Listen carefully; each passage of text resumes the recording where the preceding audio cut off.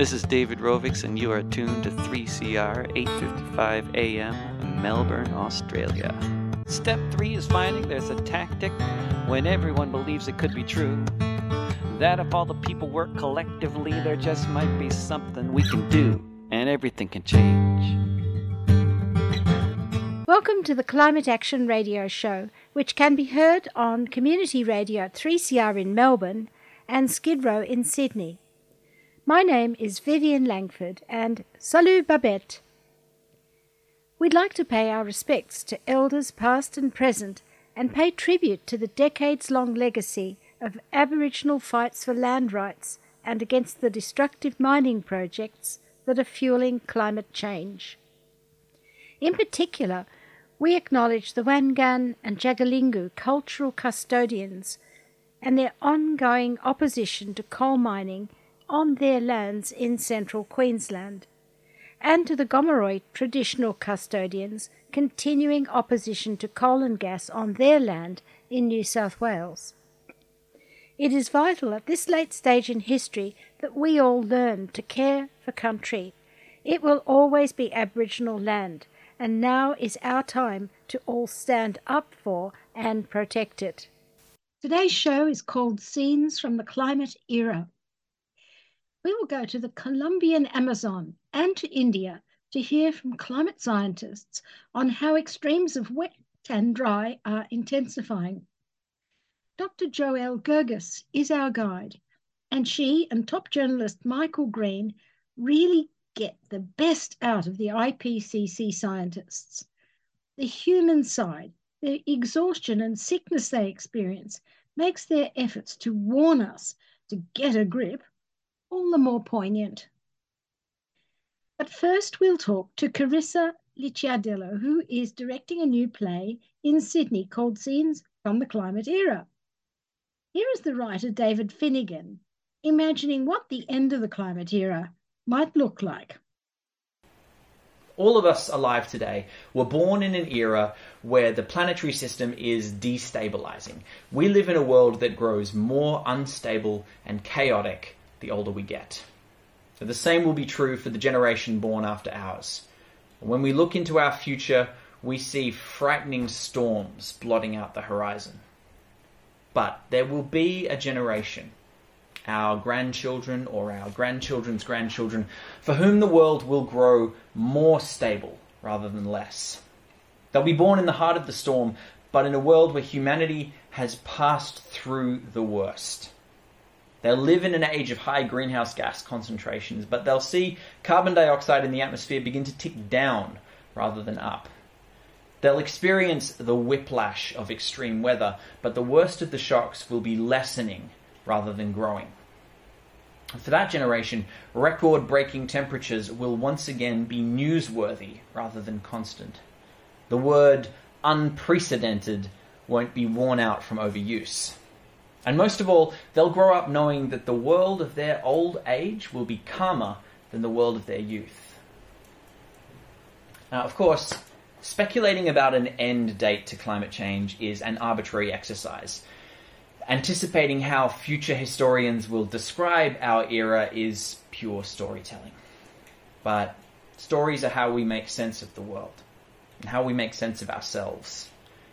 So one reason that we draw these dividing lines in our own personal histories is to create space for us to grow. We mark the end of an era in our lives and we give ourselves permission to become someone new. We farewell an old job, an old partner, an old home, and we change. We can change. So one day, maybe centuries from now, humanity will decide that we've moved on from the climate era. Historians will draw a line in the sand and declare that we've passed into a new age. In this new era, people will look back on their ancestors in the early 21st century with sympathy and contempt, and they'll look forward to the future, and they'll be ready to change. And what kind of creature will humans become when we allow ourselves to become something new? And now here's Carissa. Scenes from the Climate Era is a play by David Finnegan, soon opening in Sydney at the Belvoir Street Theatre. It's made up of 50 small plays about life, love, and making money in a period that seems to have a terrible future. It's the climate era that we're all very familiar with now. More than the climate emergency, it's just the climate reality that we live in. And one of the stories features a frog. I have the director, Carissa Licciardello, with me to describe scenes from the climate era. Welcome, Carissa. Tell us how you stitched it all together. So David, when he initially presented the play to Belvoir, just sent us, I think, about 20 scenes in no particular order. And he was like, what do you guys think about this? And we read them, and each one transported you to a completely different time, place, scenario, different people. We had scientists talking to each other. We had friends sitting at a pub together. We had a man sitting with a little frog, as you've mentioned, a very kind of beautiful scene in the play. And we just were totally fascinated by it, every scene, and how it took you somewhere different each time. So that's kind of where it started. And then David kind of kept adding content and kept finding different scenes. And we kind of worked together over a number of months to go, well, what is the journey of the show? It's not going to be one story that we're following.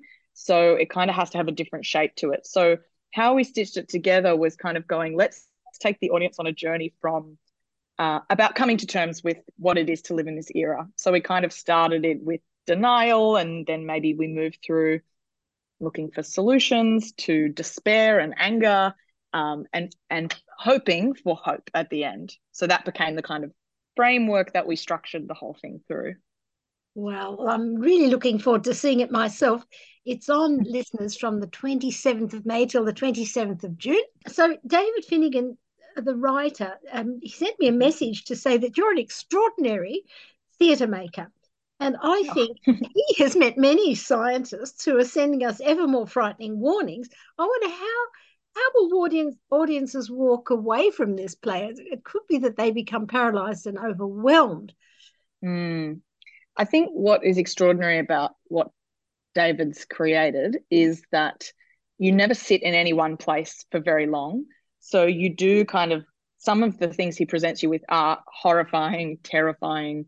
They make you feel despair, but others also make you feel that, oh, there are these new possibilities opening up as well. And a lot of what he's put in there also makes you laugh. Like, he's got a fantastic sense of humor. Like, some of his plays have been called like Kill Climate Deniers. He had a play called 44 Sex Acts. So that kind of gives you an idea of the tongue-in-cheek tone that a lot of David's work has. And so I think that means that people leave feeling kind of strangely exhilarated by his work, or certainly when we've been testing it, people coming to watch the show so far, they feel kind of galvanized by it and energized, because they come out going, it's horrifying, and it's funny, and it's beautiful, and there's so much to hope for, and wow, the world is going to change in ways we don't know. So I think you leave with a little bit of everything, which is kind of ideal, I think. Yeah. Well, I've done this climate action radio show for 10 years, more than that even. And it's the same sort of thing. It's a patchwork of all different activists taking climate action. There's so many different aspects of it, from Bangladesh to, where they're really on the front foot. They're very proud of what they're doing, and to Iceland, to here, to anti-coal, and pro-renewables. There's so many aspects of it. I think it's exciting too. It's an exciting time to be alive. And I hope audiences don't come away feeling paralyzed and feel that no one's doing anything. And one of the actors, Abby Lee Lewis, said you can't really talk about climate change without having an Indigenous voice. And I wonder, how does her perspective enlarge this experience that we all now have of living in the climate era?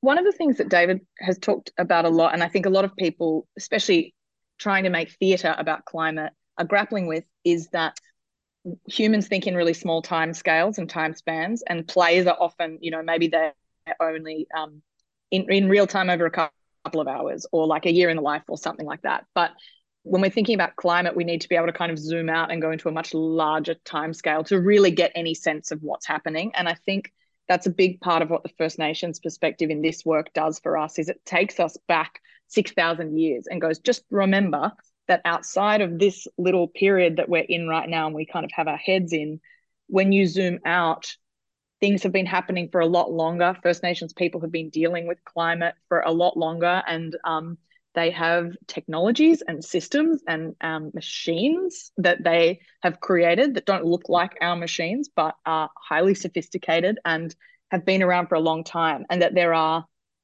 ways of thinking and solutions in First Nations knowledge that we could potentially take forward with us. That's part of David's thesis as well in the play. So yeah, it is it's just one of many perspectives in the play, but it's kind of a crucial one in terms of getting us all to zoom out and see things on that larger time scale.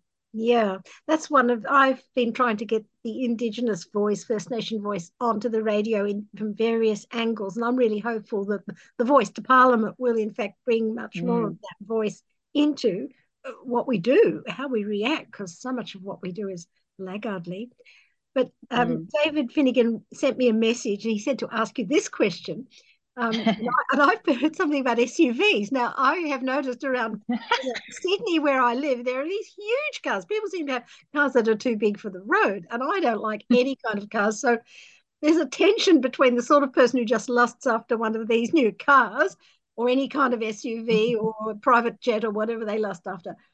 Advertisers tell them what to want. But there's a tension between that sort of person and the kind of person like me who hates all of it. And David said to ask you, what will audiences learn about disabling their SUV? So David has this excellent scene early on in the play, which is kind of delivered with a bit of a wink in the eye to the audience, which is just, I don't want to give it away too much because it's a pretty good surprise. But there's somebody that basically speaks to the audience and gives them a very, very simple way to wreak mass havoc if they really want to get involved in climate activism. And he gives you a very simple little tool that you'd find in your kitchen. Very small little tool, and he says, with this, basically we could get rid of SUVs from our cities. And here's the really simple, really easy way to do it on your way out of the theatre tonight as you head home. So, and that is the second scene of the play. So it kind of sets up pretty early the tone of it, which is cheeky, but it's got a bit of that energy to it of, hey, we could all do something about this tonight if we really wanted to. Yeah, I'm liking it more and more because it sounds like there's such a variety, and that's my feeling about the climate. We need everyone to know about it and to do something about it, and we need to deal with it in our heads and in our hearts too, because we all have to live private lives as well. Yeah, that's exactly right. I think what you said before about patchwork is so right as well. Like, there is no one story about the climate era. There is no one conclusion about living through climate change. There's many things all at once. And I think part of what the play does is help us come to terms with that there's multiple realities going on that we have to kind of come to terms with. Yeah. Well, I've looked at a few little things that David Finnegan has written, and audio and video. YouTube listeners, you can look up just David Finnegan and find some of his work.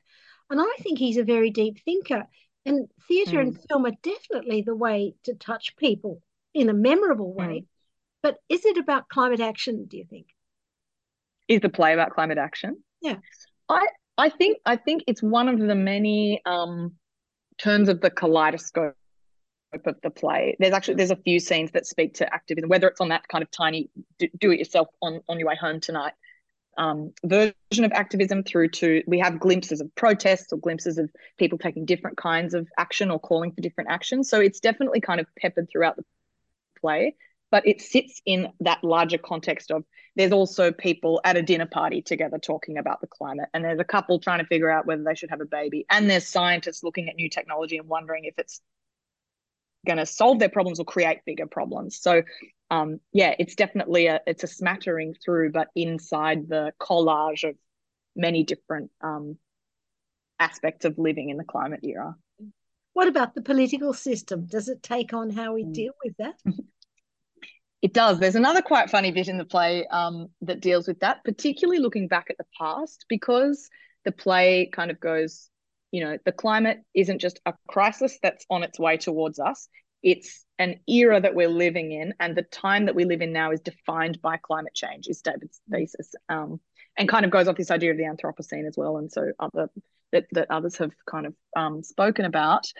But so as part of that, it kind of looks back a little bit into the past and into how we got where we are now, and part of that is about the kind of political ramifications of that. But I think it's on the whole most of its focus is between human people in kind of everyday situations, as well as a lot of extraordinary climate science. Because that's one of the things that's great, is that David is so engaged with climate science.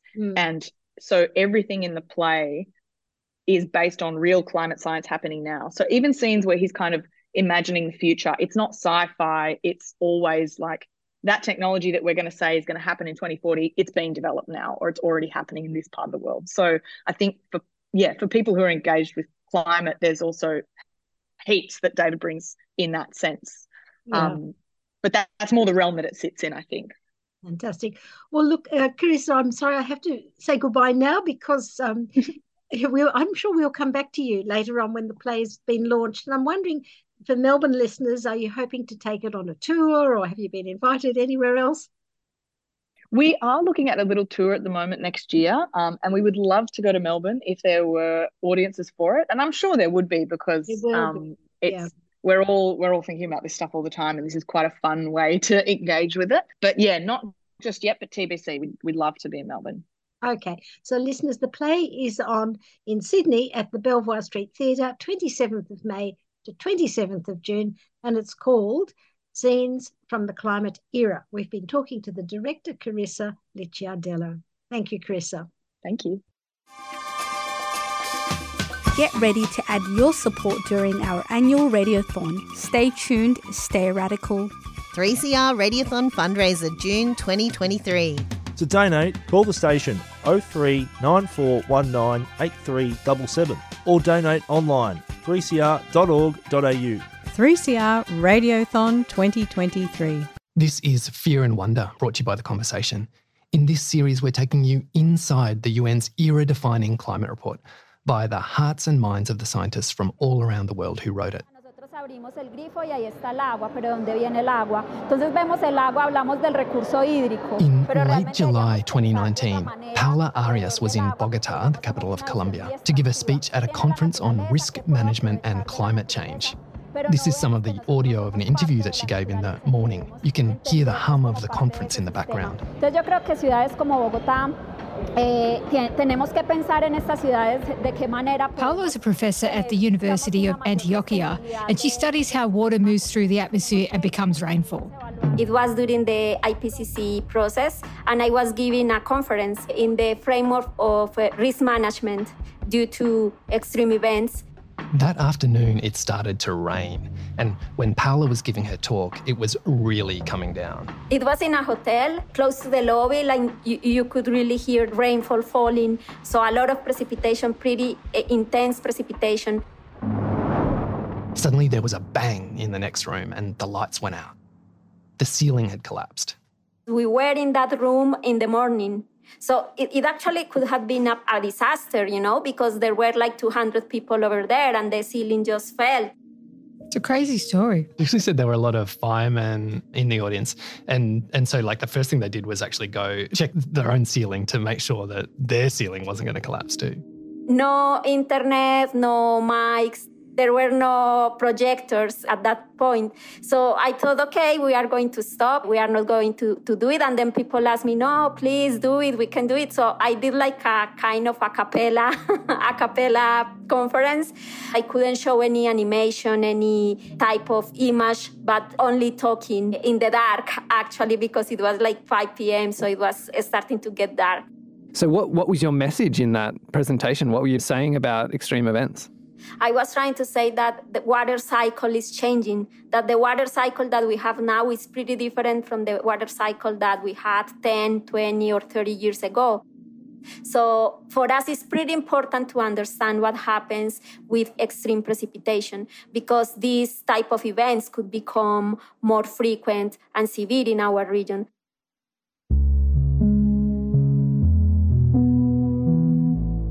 You're listening to Fear and Wonder, brought to you by The Conversation. I'm Dr. Joelle Gergis. I'm a climate scientist and a lead author for the UN's Intergovernmental Panel on Climate Change. And I'm Michael Green. I'm a journalist and I'm a friend of Joelle's. And in this podcast, we're exploring the life of these hugely influential IPCC reports and the kind of thinking and feeling that goes into them. I think Fear and Wonder is the right name for this podcast because it's both terrifying and really fascinating doing this work at this moment in time when the stakes just couldn't be higher. So this episode is really interesting because it's the part of the report that I actually worked on, which was looking at the water cycle. And it's the first time in the IPCC's history that we had a dedicated chapter that looked at water in all of its forms. Okay, so we're all about rain today, big rain. So if we're talking about how climate change will play out for the vast majority of people around the world, it's going to be a shift in the monsoon rains. So we're talking about changes in rainfall patterns and how they influence things like droughts and floods. That's why I love that story from Paola that we just heard. She's talking about this flash flood, the impacts of extreme rainfall, and she was right there in the middle of it as she was talking about the risk of it. So today, of course, we're travelling to Colombia and South America with Paola, but also to India with Krishna and Raghavan. And we're talking about the monsoon. Is it coming or going? And why? So, Joelle, we left off the last episode hearing about the heat waves and then the extraordinary bushfires in Australia in 2019-2020. That's right. Australia had just been through its hottest and driest year on record. And then, of course, something else came right along just after that small matter of the global pandemic, which keeps going and going. But for us here in Australia, there was another thing that happened at the same time. In March 2020, it started to rain. So finally, the big drought here in Australia started to ease the deficits. And the first La Nina really kicked off in spring 2020. And then we've actually had that string of wet years to now. We've gone from one extreme of the water cycle, which is drought, into like flooding rains. What is going on there? In Australia, this is. This is in Australia, but this is the pattern, right? This pendulum between precipitation extremes is the wet gets wetter and the dry gets drier. So it's just that the system keeps just fluctuating between these extremes. And so that pattern will intensify. Okay, so I think first things first, Joelle, if we have an episode about the water cycle, then my first question is, what is the water cycle? That's actually a really good question. The water cycle describes the physical processes that move water all around the planet. So water evaporates from the ocean and land surfaces and also from vegetation. It's carried all over the earth in atmospheric circulation as water vapour, and then it condenses to form clouds and then precipitates out over the ocean and the land as either rain or snow. Can you tell me about the kind of scientists who study the water cycle, Joelle? Yeah, I sure can. They're a very detail-oriented group of people. So the water cycle chapter was one of the chapters that deals with one of these really nitty-gritty physical processes. So we're talking about the microphysics of how clouds form, how rain forms. The detail is really off the hook. And it was a really interesting chapter to be involved in, actually. But we're talking about a very meticulous group of people here. Okay, so this single-minded focus makes sense to me now because when I asked both Paola and Krishnan about their cities, I don't know, I guess I was kind of curious about the people or the street life or the music or something. And they started explaining the rainfall patterns and how the rains relate to the orography, which is a word that I had to look up. Orographic barrier. The topography to the orography, we can have different convective systems that can be very sure. It's powerful. just a term that relates to the shape of the land surface, so features like mountains. They have an ascent on the windward side, and Pune is on the leeward side. So what everyone's talking about here is actually links back to something we were talking about in episode 3 when we were learning about climate models, because really understanding how regional climate change will play out is really influenced by these very local features of the local landscape, so the presence of mountains, that kind of thing. It sounds very complex. One of the things we really need to crack when we're talking about climate change is what climate change is going to do to rainfall. And it's still quite uncertain, actually. And you might think, surely we've got that sorted out. But as you're now learning, it's just that the models can't capture some of the key physical processes involved in cloud formation and the circulation of the ocean and the atmosphere. And as a result, you'll see a discrepancy between what the model simulates and what the observations say. So we have more confidence in our temperature projections than we do of rainfall. So you might see, for instance, if you look at the Australasian monsoon, it's 50-50 whether the monsoon will either strengthen or weaken. And that's because in that part of the world, there's so much really complex convection that happens because it's a very warm, it's equatorial. And so there's a lot of what they call mesoscale, like very regional climate patterns that set up there. And we don't know because the models can't get it. The models can't get convection properly. So is there that same sort of uncertainty around all of the different monsoons around the world? Yeah, the monsoon system is actually really complex. These are these seasonal rainfall and wind patterns that are generated in the tropical regions of the world, and they influence the water supply and agricultural production of more than 2/3 of the world's population. So the South Asian monsoon, which generates rainfall in countries like India, Pakistan and Bangladesh, is actually the most prominent monsoon system in the world. And our next guest happens to be one of the world's leading authorities on the South Asian monsoon.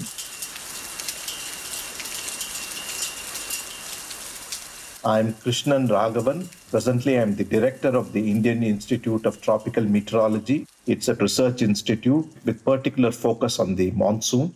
Krishnan was a coordinating lead author of the Water Cycle chapter, and that's actually a really important leadership role that involves coordinating, writing and revising a chapter. Yeah, he was saying to me that around the time that COVID hit, you were all responding to the thousands of comments on your draft report from scientists and governments all around the world, and his job was coordinating everyone to make sure that they all got addressed. My main focus was on Section 3, and Section 3 used to get the maximum number of comments, review comments. And that comes in it's a huge spreadsheet. Typically, each chapter gets about 3,000 plus comments for every round. Then you have to respond to each and every one of those comments. And it's all in track mode. People make changes. And then versions are changing. So it's a big, it's a nightmare. Yeah, it really was a rat's nest of markup to deal with. Rat's nest. I remember this time. It was just so intense. And, you'd just be like, oh, can you just do these 300 comments? And in the middle of doing everything else, and because it was so, you change one word and everyone freaks out. So it's a flashback.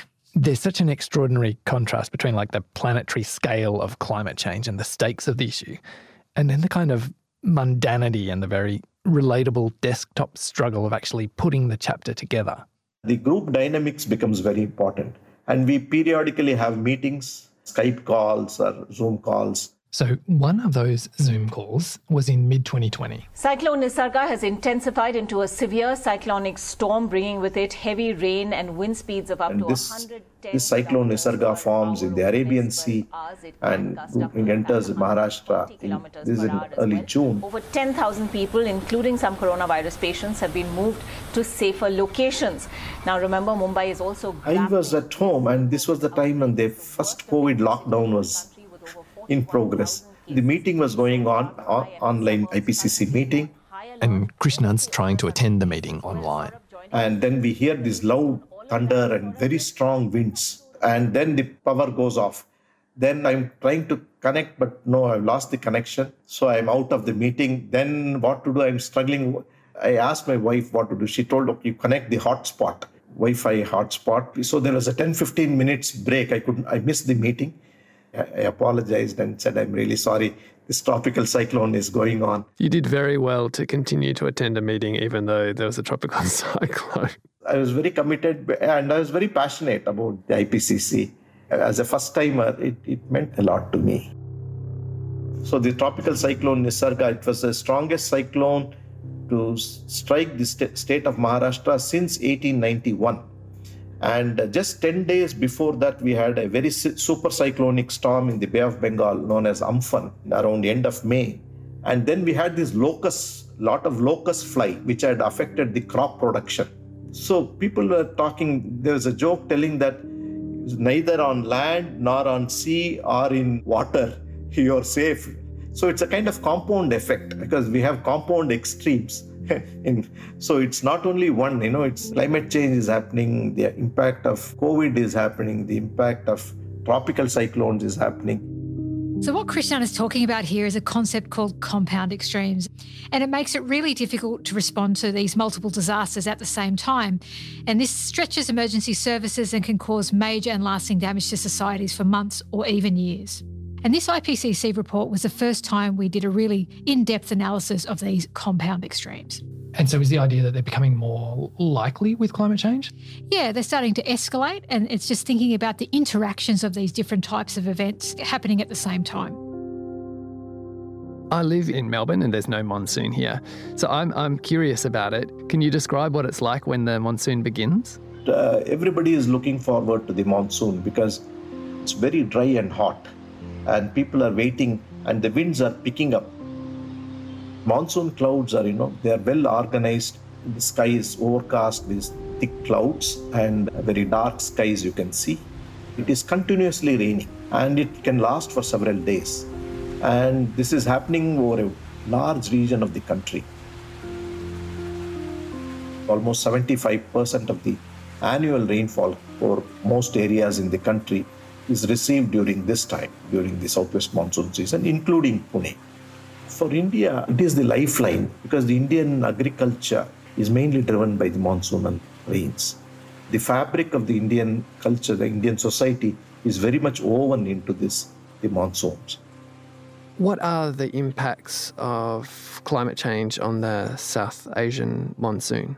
Very, very good question. Fortunately, we have a data for more than 130, 140 years, right from 1871. So as the climate and okay, so at this point, Krishnan gave a very detailed and complex answer. He talked about the observations showing that the Indian Ocean and the Tibetan Plateau and the Himalayas had all warmed, and he described the differences in comparative rates of change in water vapour as opposed to precipitation, and then also the effect of slowing winds and the changes in land use and vegetation cover. But the crux of it was simple, and you said it earlier, Joel. So the paradigm is, if you go with a simple global warming concept, is a wet gets wetter and dry gets drier. That's the kind of hypothesis. A warmer atmosphere is able to hold more moisture. The water holding capacity of the lower atmosphere increases by around 7% for every 1 degree of warming.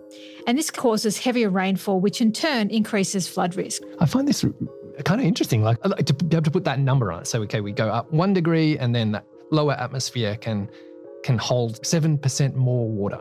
Yeah, and so that's fundamental physics, and that's why, what's playing out in terms of the observations is able to be kind of benchmarked against what we would expect just theoretically, but also by using models.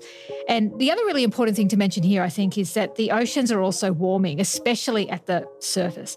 And this drives up both evaporation rates and the transport of moisture into weather systems, which makes wet seasons and wet events wetter than they usually would be.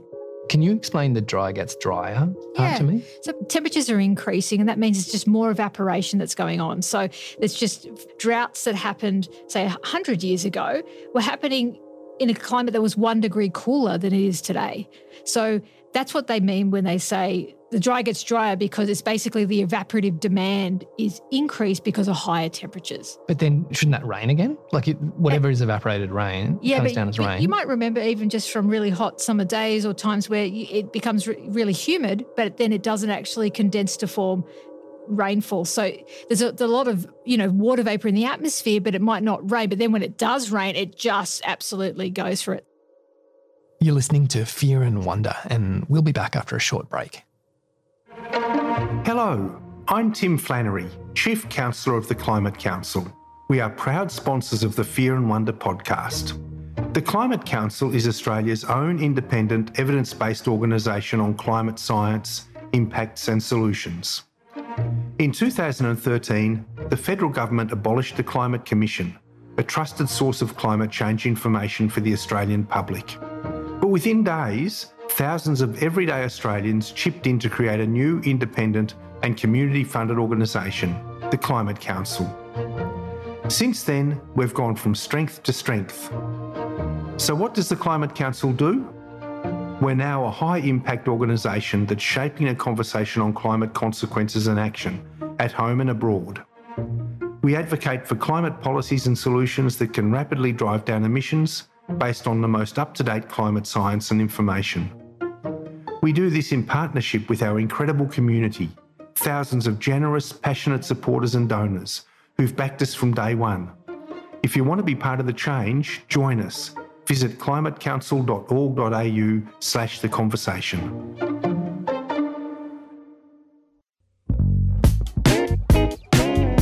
3CR's annual Radiothon fundraiser launches in June. We need your financial support to be independent, community controlled and focused on people rather than profits. Your support during Radiothon keeps the station radical and enables us to give voice to hundreds of people and issues for another year. And remember, any amount you can afford makes a big difference, and all donations over $2 are tax deductible. 3CR Radiothon. Show your support during June 2023. 3CR. Stay tuned, stay radical. Okay, you're back with Fear and Wonder. This episode, we're finding out about the intensification of the water cycle with climate change. And Krishnan Raghavan has been telling us about how that affects the South Asian monsoon. But climate change isn't the only factor at play here, Joelle. Yeah, that's right. The complication here is the impact of another kind of human-caused pollution particles known as aerosols. That's things like black carbon. So we're kind of talking about the bits that make up smog. These are the emission of particulate matters. We are introducing in the atmosphere nitrates and sulfates due to various activities related to combustion, fossil fuel burning. If you introduce a load of aerosols in a particular region, it is going to reduce the solar radiation substantially by scattering and absorption. So the sun hits the black carbon particle and it either gets kind of knocked off its course or it gets absorbed by the aerosol a bit. Yeah, that's right. Basically, we think of these sort of smog particles that are sitting in the atmosphere and it either gets scattered or it gets absorbed. And this can reduce the energy that's available for evaporation and the subsequent sort of precipitation, so the formation of rain. On the one hand, we have these greenhouse gases trying to warm the whole entire planet. And then we are also putting another driver. This is the aerosols, which are trying to cool. So one thing Krishnan pointed out was that there's been much more smog emitted in the northern hemisphere than the southern hemisphere. So those aerosol emissions really started to increase in Europe and North America in the 70s and 80s, and then started to increase in Asia from the 90s. And so these aerosols in the northern hemisphere, they have kind of masked the global warming impact. And it has a profound influence on the monsoons. So if you cool the northern hemisphere relatively compared to the southern hemisphere, the rain belt actually shifts to the south. So in the monsoonal areas, the precipitation can be reduced. And this is which we are seeing. There's actually been a decline in rainfall over India since the 1950s, and many studies have attributed that to the effect of the aerosols in the northern hemisphere. So aerosols have, in fact, reduced warming in the northern hemisphere, and one effect has been reduced monsoon rainfall in India. Yeah, so ironically, when we start to clean up air pollution, we'll start to see an increase in temperatures for a while, which will alter some regional rainfall patterns as well. And so for the projections for the South Asian monsoon, what do you expect? Because there'll be changing ratios of those sort of particulate emissions and greenhouse gases. Absolutely. Because greenhouse gases have a very long lifetime and aerosols can be regulated, they can be controlled. So one message is that if we are going to reduce aerosols in the northern hemisphere, and especially the aerosol emissions over China and South Asia, it is going to improve the monsoon precipitation. In the near term, you also have these effects of internal variability, like the Pacific Decadal Oscillation or the IODs or the El Ninos. And if you have a large volcanic eruption, so they can also affect the monsoon precipitation. So when we reduce pollution, the South Asian monsoon will start to bounce back. But Krishnan is also saying that in the near term, say over the next 20 or so years, the biggest influence on the monsoon will be variations in natural climate variability rather than human-caused climate change. But thereafter, in the mid and long term, it's going to be more of increased precipitation under the influence of global warming. That's when the wet will get wetter because of climate change. A third of Pakistan is underwater. That's according to And so while you need the monsoon, but you don't need it to be too intense, right? Extensive flooding, a crisis of unimaginable proportions. So is that longer term a little bit of a concern? Yeah. So this very heavy rainfall due to the increasing water vapor and due to the global warming, that is going to stay. And that is a big concern, especially for the monsoon regions, very wet areas. If the heavy precipitation is going to increase the rainfall and flooding, that is a cause of concern. Inside a crowded hall, families that have been displaced by the floods in northern Pakistan. A lot of greenhouse gas emission is coming from mainly these very developed countries. So it's very important to bring down those emissions if we want to control warming and reduce the heavy precipitation events, because that's a very direct consequence of the global warming. So while Krishnan was working on the IPCC report, he was also leading a team that developed India's first global climate model, and he was preparing a national climate change assessment report for the Indian government. These were very, very tough deadlines. So I had a frozen shoulder at that time. I was unable to move my right arm, and this pain was very severe. It started in the middle of 2020 because I was continuously glued to the computer with my hand on the keypad. He also got cataracts at the same time. The cataract I had developed in 2020, and the COVID was going on. My eyes were watering, and I thought I should go and have a surgery, but I was not getting time to. So pressure was too much.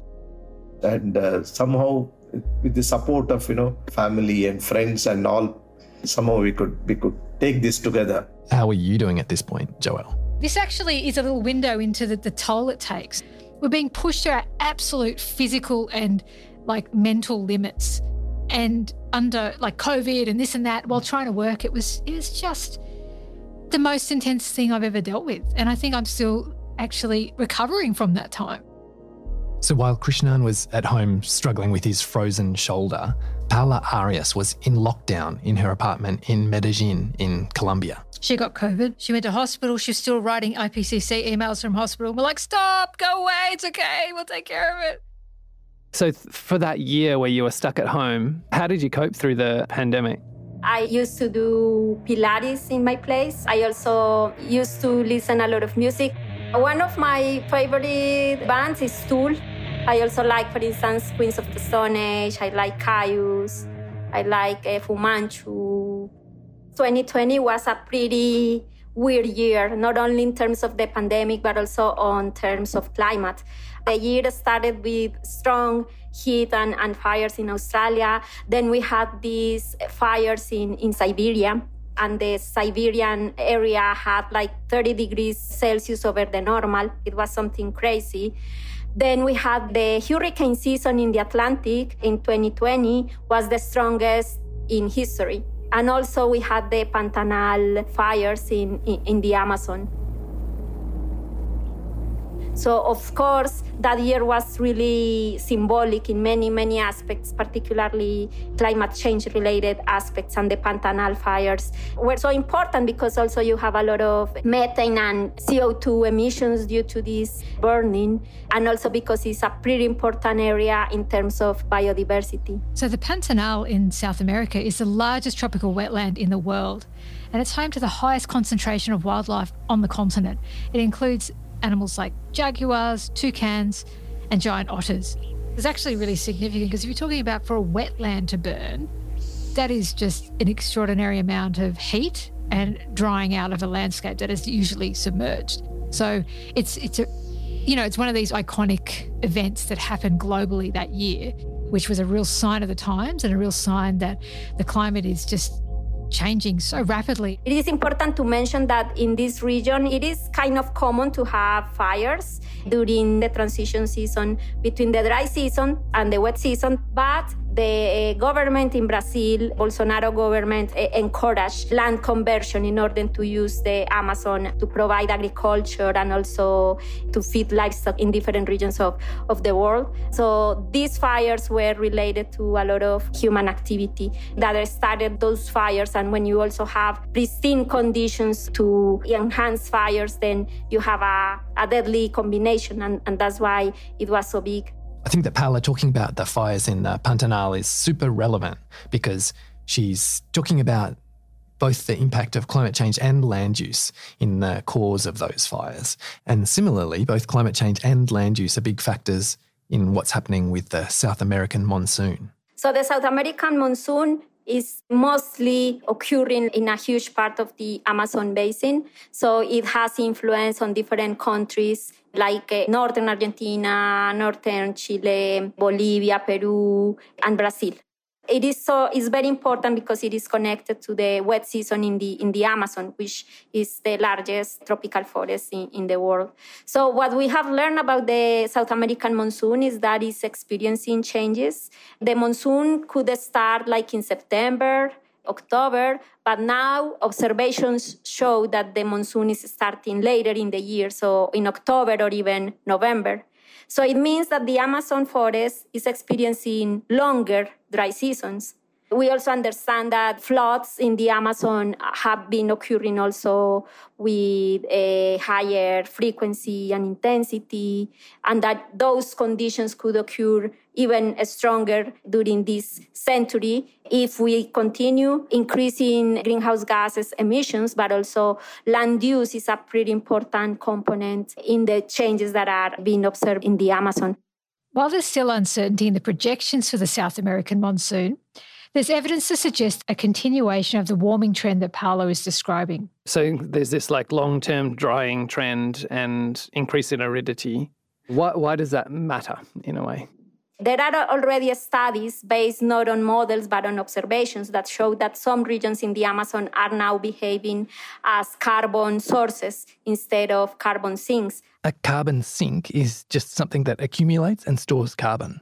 The forests, in particular these tropical forests, are able to capture important amounts of carbon. So if they change, because there are studies that show savanization, which means that these big forests are becoming more savanna-like environments, then this vegetation is not able to capture the same amount. So that's why you have increases in CO2 concentrations, for instance, in the atmosphere. This is extremely important because we need the forested areas of the world to lock up carbon that we're emitting into the atmosphere. And without forests, less carbon dioxide will be removed from the air, and that'll warm up our planet even more. If the monsoon is starting later, there's more likelihood of fires. Some parts of the forest are becoming more like savannas. What does the future of the Amazon then look like? How much could it change? So there are studies actually that talk about tipping points, for instance, in the Amazon. Some studies start showing that if the threshold of deforestation in the Amazon increases over a certain value, then we could stop a change of regime in the Amazon. So basically this means a permanent shift from tropical rainforest to drier woodland or savanna areas.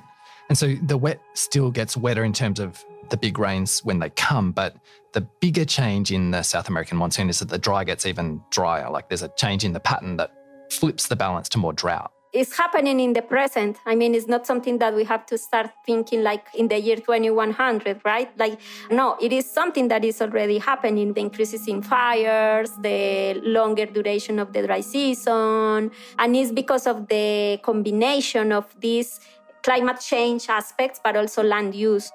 Changes in land use are really important for understanding how the water cycle is impacted by human activity. Earlier, Krishna was explaining about the counteractive effect of aerosol emissions from pollution caused by industrial activity and transport in large cities.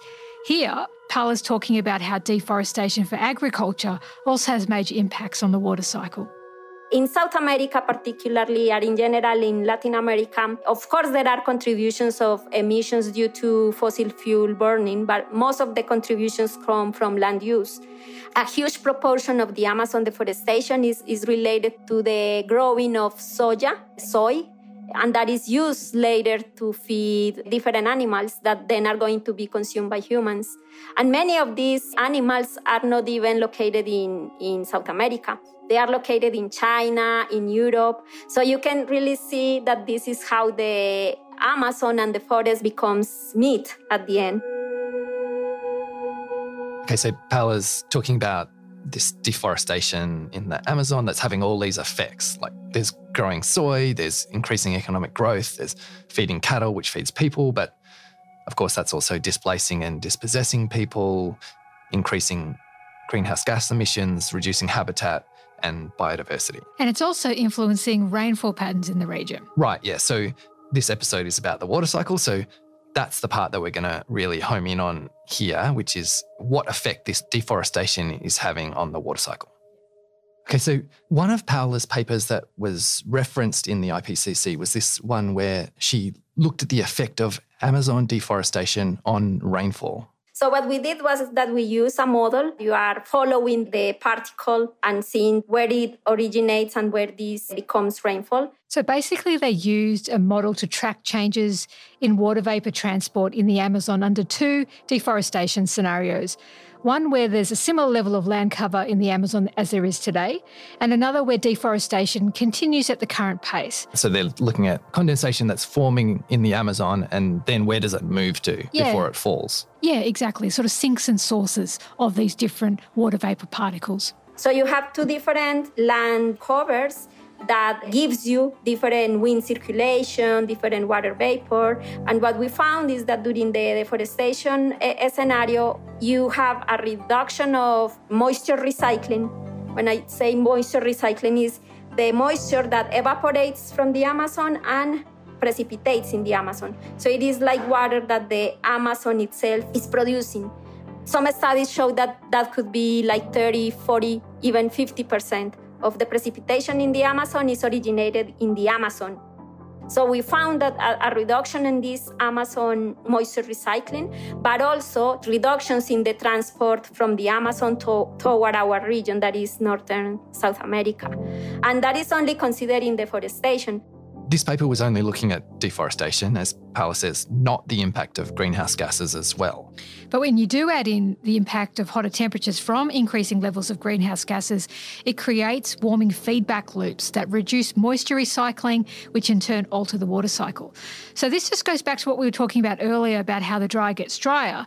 So as human-caused climate change continues, we are likely to see longer dry seasons, drier soils, more fires, and less rainforest covering the Amazon basin. And this will lead to a shift from tropical rainforest into a drier state as the planet continues to warm. So it's a really significant thing to understand those interactions between the land surface changes and climate change. So Joel, Krishnan was talking about all those comments and the spreadsheet and how it nearly broke him, but that was kind of midway through the process of writing this chapter. So what was it like putting together the final version? The final stretch was really hard. We were like 15 people involved in the chapter, but of course, like in every type of work, not everyone does the same amount of work. I mean, this happens everywhere, and the IPCC is not the exception. So at the end, we saw, okay, so is this topic, I don't know about it, but I will have to start doing something about this. So we had to start doing the literature review and building the assessment. So yes, of course, the last part was very, very, very intense.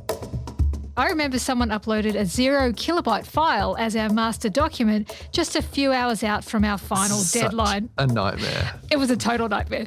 And it ended up just being a formatting issue, and we were able to resolve it once the person who saved the file was awake again. But it was a very stressful few hours to have to consider redoing edits at the 11th hour. I nearly had a heart attack. And how did you feel when it was done, when you pressed send? Immense relief. I was actually the last person to make the final changes on our chapter before meeting this final government draft deadline of midnight on Friday the 12th of March in 2021. And I uploaded the very final touches to version 92 of our chapter at 11:48 p.m. Paris time, which was close to 10 a.m. on Saturday morning in Canberra. Version 92. It was insane, and that was only really on the very last version. This was just for that particular version of the document. We'd all been rushing towards this endpoint, and then I had done the final upload, and I just thought, surely there has to be something more. You know, we've got to sort of mark the moment in some way.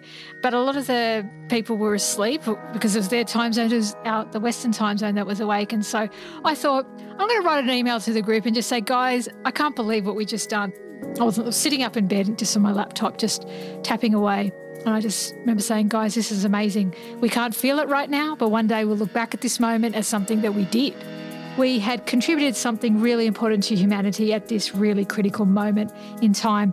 And I think for me as well, it was this sort of moment where you realise there's just so much altruism out there in the global scientific community and in the world at large, of course. But for me, that IPCC experience, it was just how people will go above and beyond the call of duty when it really matters.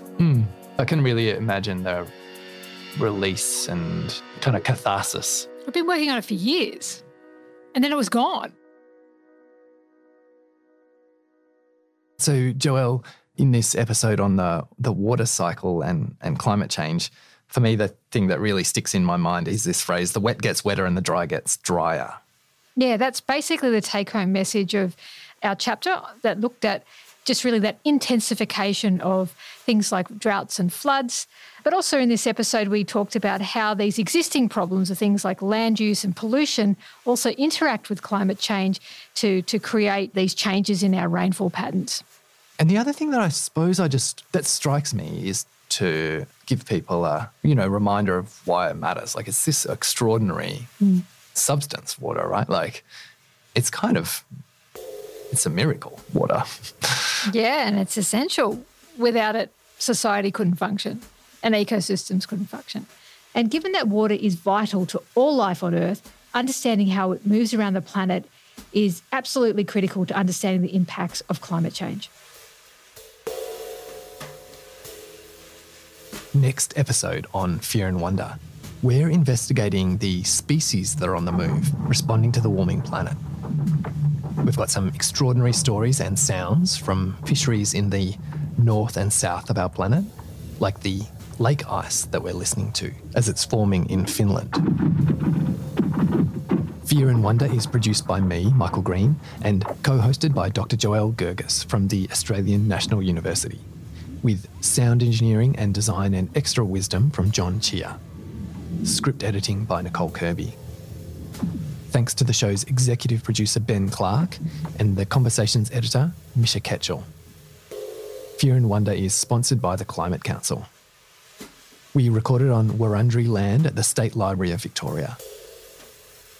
And finally, Joelle wrote about her experience as an IPCC author in her new book, which is called Humanity's Moment, A Climate Scientist's Case for Hope. So go find it online or in any good bookstore. Radiothon is coming up soon.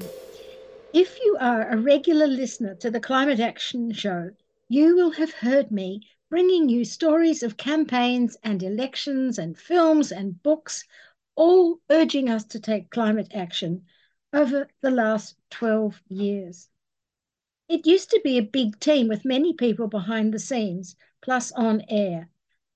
Carly and Kurt, Erin, Kay, Michael, Natalie, Nick and Matthew. But now it's just me, broadcasting from Sydney. I had to do it remotely during COVID, and now that's the reality. It's just me. I will be delighted when you phone in a donation to keep 3CR going.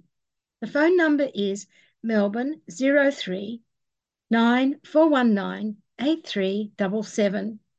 And you can give money online as well by going to 3CR Radiothon.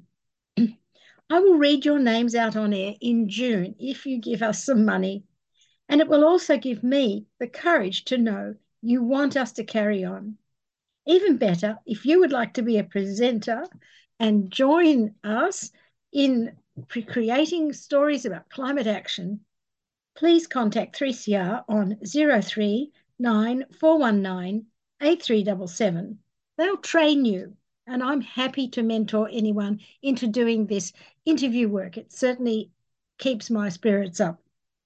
Meanwhile, stay tuned and stay radical. Tiokasi Chatanziwiki Baha Michaje.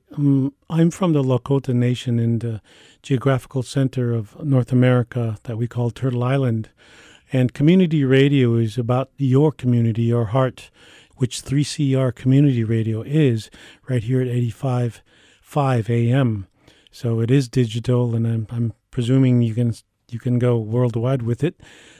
People are listening in America to you, so talk back, Australia, to the earth. Peace with earth. Thank you. Tiokasin Ghost Horse. community radio is your love. Thanks tonight to you, listeners, for hanging in there to ideas that many people do not want to hear. And thanks to Carissa Licciardello and David Finnegan.